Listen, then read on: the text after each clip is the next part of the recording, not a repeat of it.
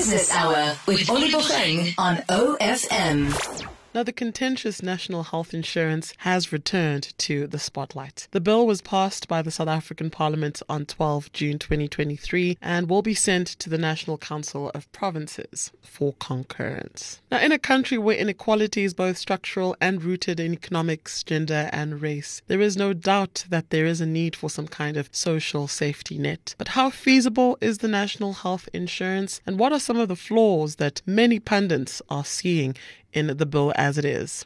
I'm going to be speaking to Dr. Larisse Prinsen. She is a senior lecturer in public law at the University of the Free State. She has a specific interest in medical law, and we're focusing on the legal perspective of the NHI. What are some of the considerations that need to be made legally when amending certain pieces of legislation to make way for the national health insurance? Thank you so much, Doctor, for joining us on the OFM Business Hour. Which key pieces of legislation would need to be amended or would be affected by the introduction of the national health insurance? Well, almost all pieces of legislation or acts which provide in some way or another for healthcare related matters will have to be amended in some way or another. But the most notable pieces of legislation which will have to be amended is then the Income Tax Act and the Medical Schemes Act. And this will apply nationally and provincially. So in the Free State, for example, the Free State Hospitals Act will also then probably need to be amended. Well, Doctor, what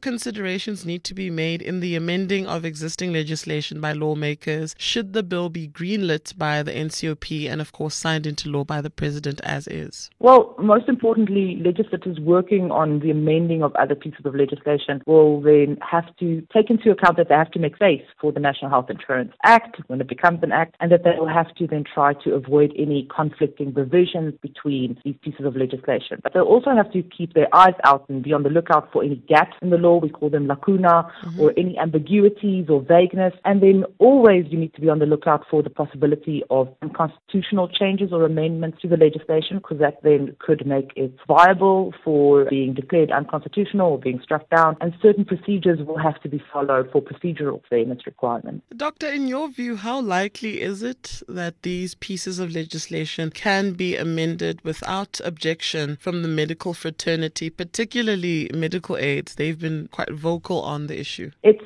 very, very unlikely that this is going to be a smooth process. With any amendments or further than passing of it, there are always periods of public comment which have to be abided by. And this then opens the door for any and all stakeholders to weigh in on the situation. And this could then also open the door to numerous legal challenges being launched against the bill or act. Can public participation completely halt the implementation of a piece of legislation? It cannot completely halt it, but it should be taken into account. So there will be notices in the government gazette that a piece of legislation is open to public comment, and a certain period of time is given to do this. And this is then supposed to, in theory, it's supposed to inform the legislators of what public opinion is, because public opinion is very important, and public norms and standards in creating legislation. Legislation has to reflect public opinion. It has to protect or reflect what the people it deems or tries to serve what they think. Doctor, well, what are your thoughts on the bill itself? There's been a lot of debate around it in the media space, lots of think pieces, etc. But just to get, your sense of what your thoughts are around the bill. The